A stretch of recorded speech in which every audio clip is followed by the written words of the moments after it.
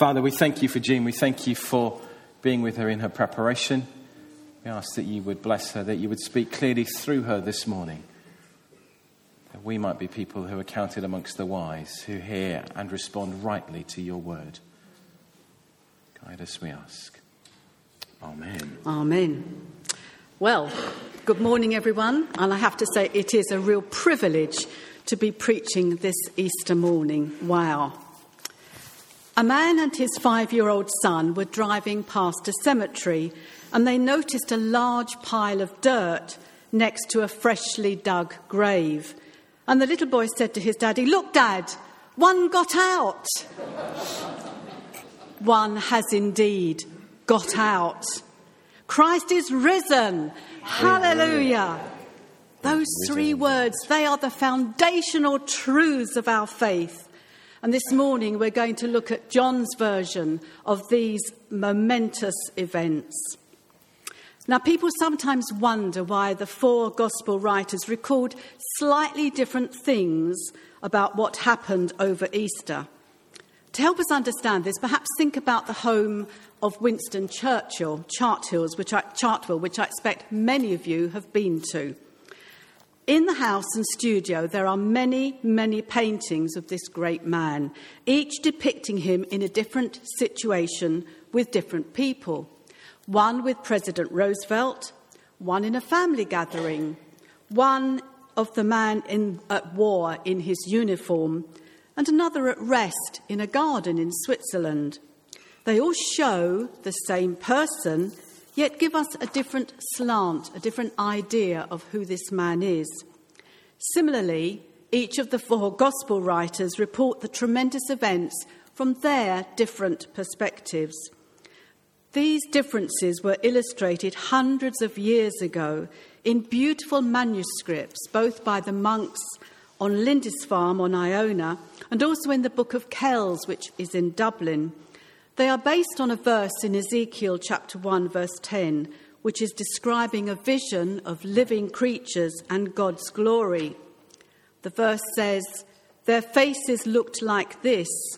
Each of the 4 had the face of a man, and on the right side each had the face of a lion, and on the left side the face of an ox, and each also had the face of an eagle."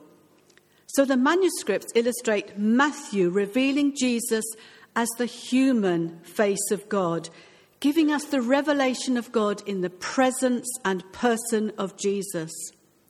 Mark's Jesus is depicted as a lion, which suddenly appears without warning, rather like the great lion Aslan in the Narnia stories, who suddenly appears from over the sea exactly when he's needed. Luke's gospel, Jesus is symbolized as an ox. So Jesus is the bearer of burdens, a symbol of divine strength and the king of the domestic beasts. And lastly, John's gospel is illustrated with a high-flying eagle, hurrying to the heights, borne aloft on eagle's wings to proclaim Jesus as the Word of God. And again, another character from the Narnia books reveals this different aspect of Jesus. Farsight, the eagle, can fly so high and see so keenly that he can survey all Narnia as he wheels above. So I felt drawn to John's account of the Easter events and to John's Jesus, the high flying eagle who sees everyone and everything. The 3 synoptic gospels tell us the story of Jesus in the horizontal dimension. They describe the geography and history of Israel, but John brings in the vertical. Jesus is above and beyond the earth. His place is with God. And his very first verse said, "He was in the beginning was the Word, and the Word was with God, and the Word was God." So John's portrait of Jesus is on a cosmic scale. The spiritual above is contrasted with the physical world below. But after soaring like an eagle in the divine heights, Jesus swoops down, breaks through the barrier that separated us from God, and is born into our world. the eagle has landed. You knew that, didn't you? He who knew no sin became sin for us and died the appalling death on a cross so that we can be reconnected in a wonderful vertical relationship with God the Father. And because the eagle sees the beginning from the end, from his high-flying perspective, the death on the cross is actually where the means whereby the Son can gloriously return back to his Father. And God the Father, Jesus the Son, the Holy Spirit see what happens in this world. God saw what happened to his people Israel, as he said in Exodus 3, I have seen the misery of my people and heard their crying out. I am concerned about their suffering, so I have come down to rescue them. I have seen the way the Egyptians are oppressing them. We sing at Christmas, love came down at Christmas. And God goes on to say in Exodus 19, on eagle's wings I carried you and brought you to myself. Rather like the eagles in The Hobbit, who rescue the dwarfs and Bilbo Baggins from a band of goblins. But on the day we describe as Good Friday, the eagle's wings are clipped. He is bound and restrained and murdered. And the suffering and the pressure of his sinless humanity in becoming a sin offering for us was too much for his physical body to stand, and he died. And so during the rest of that Friday and on into the second day, sometimes known as Black Saturday, the world waited with bated breath to see if the eagle can escape the bounds of death and hell and return to soar in the heights again. The disciples had absolutely no thoughts of resurrection as they huddled together in a room behind a locked door.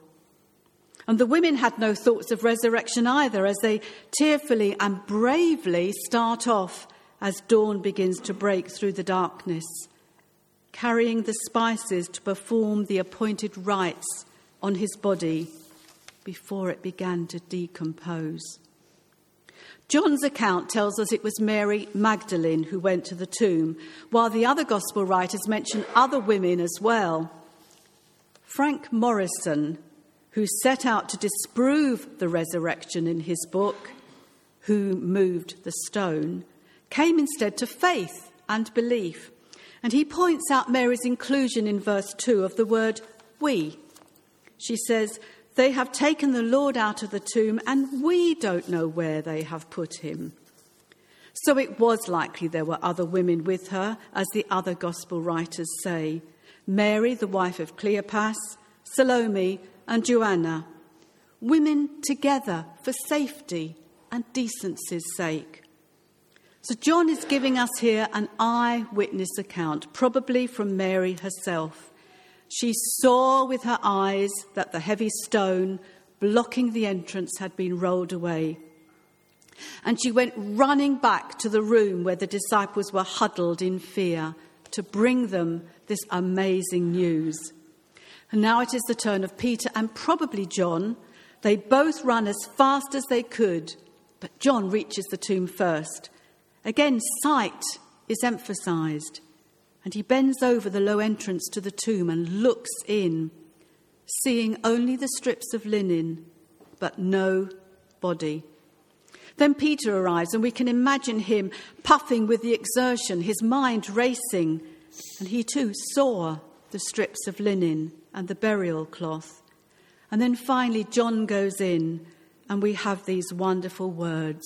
He saw and believed. Yet after 3 years of being with Jesus and hearing his teaching and seeing his amazing healing and miracles, they still didn't connect the things he had said and his prophetic utterances and the things he did with the reality of his words in Matthew 27. After 3 days, I will rise again. St. Paul writes in 1 Corinthians 15 of his categorical conclusion based on the evidence. If Christ has not been raised, your faith is futile and you are still in your sins. But, and surely this has to be the biggest but in the whole of Scripture, Christ has indeed been raised from the dead, the first fruits of those who have fallen asleep. The novelist John Updike wrote the truth of the resurrection in a poem. Make no mistake at all, if he rose at all, it was as his body. If the cell's dissolution did not reverse, the molecules reknit, the amino acids rekindle, the church will fall. So death was reversed. And within weeks, Jesus, the high-flying eagle, ascended back into heaven. And this band of scared individuals were filled with the empowering Holy Spirit. St. Augustine put it like this: you ascended from before our eyes, and we turned back grieving, only to find you in our hearts. So the disciples are changed from deepest gloom to radiant joy, from cowardice to courage, from timid disciples to powerful witnesses. And the church has not fallen, but continues to rise and proclaim the truth of Jesus' love and resurrection. In the meantime, Mary is hanging back, hesitant and afraid. And while the disciples go home, she stands outside the tomb crying. And she summons up her courage, and it's her turn to bend down into the low entrance and look inside. This time she sees two angels and has a conversation with them. And then she turns and saw Jesus standing there. And she thinks he's the gardener. And he asks her this significant question: who are you looking for? It's actually an echo of the question he asked of Judas and the guards in the Garden of Gethsemane the night he was arrested. Who are you looking for? And she replies by asking if he knows where the body of Jesus is, as if she could carry away that body on her own. And at that point, Jesus speaks her name, Mary. And her eyes are open and she recognizes who he really is. Now, Jesus does seem to have chosen a very unlikely person to be the first witness to see him alive. Not only does Mary have a history of demon possession, but her evidence as a single woman would never stand up in a Jewish court. Yet Jesus chose Mary, a woman, to be the first person to see him and to be given a mission to go and tell his disciples. In fact, Jesus calls them my brothers, to tell them he is returning back to his Father, to my God, and to your God. Yes, the high-flying eagle will return back to his Father in the heavens. And Mary obeys Jesus and goes to the disciples announcing, I have seen the Lord. John's resurrection story shows us that Jesus is as much in control as he always has been. He appears when he wishes to Mary in the garden, to the disciples in the locked-up room, later on to the disciples when they've gone back to their old way of life of fishing. And his eagle-like eyes could see the fish below the surface of the water, whereas theirs were blinded and couldn't. And Jesus' eagle eye sees far into the distance, and he knows what kind of death Peter will die, and he knows what will happen to his beloved disciple John. One of the resurrection appearances of Jesus was especially for the benefit of a man who was full of doubt, dear old Thomas, who had said, unless I see the nail marks in his hands and put my finger where the nails were and put my hand into his side, I will not believe. He demands to see Jesus for himself. And a week after the resurrection, the disciples were again in a locked-up room, And Jesus suddenly appears before them, offering first of all his peace, which I bet was much needed. And then turning to Thomas, he says, "Put your finger here. See my hands. Reach out your hand and put it into my side. Stop doubting and believe." Jesus still bears those scars today, seated as he is in glory. He has taken our humanity back into heaven with him. And those scars are to him a permanent reminder of the days and years he spent confined in our humanity, confined to sharing life on this planet, a reminder of the suffering he bore for us. And good old Thomas can only respond to the tangible proof standing before him with the words, "My Lord and my God." Hallelujah indeed. And here Jesus links seeing with believing. And he says to Thomas, "Because you have seen me, you have believed. Blessed are those who have not seen, yet have believed." And that's where we come in. Because this is our opportunity to look and see and believe. Of course, we cannot physically stand in front of that empty tomb. We cannot physically see Jesus in the garden or in the locked up rooms with the disciples or on the beach by the seaside or on the road to Emmaus. Yet John saw and believed. Mary saw and believed. Peter saw and believed, as did all the disciples, and especially Thomas. And well over 500 other disciples saw him. They all saw and believed. Yet for us, it has to be the other way round. If we believe the accounts of the sightings of the risen Christ from well over 500 people, our response surely can only be to turn towards him with the eyes of faith. And for us, yes, believing by faith comes before seeing. Blessed are those, said Jesus, who have not seen and yet have believed. And John ends chapter 20 with the words, "Jesus did many other miraculous signs in the presence of his disciples, which are not recorded in this book. But these are written. What we have been given is enough. They've been given to us to help us believe that Jesus is the Christ, the Son of the living God, and that by believing we may have life in his name." Yet perhaps this morning we may feel we're not really seeing Jesus anymore.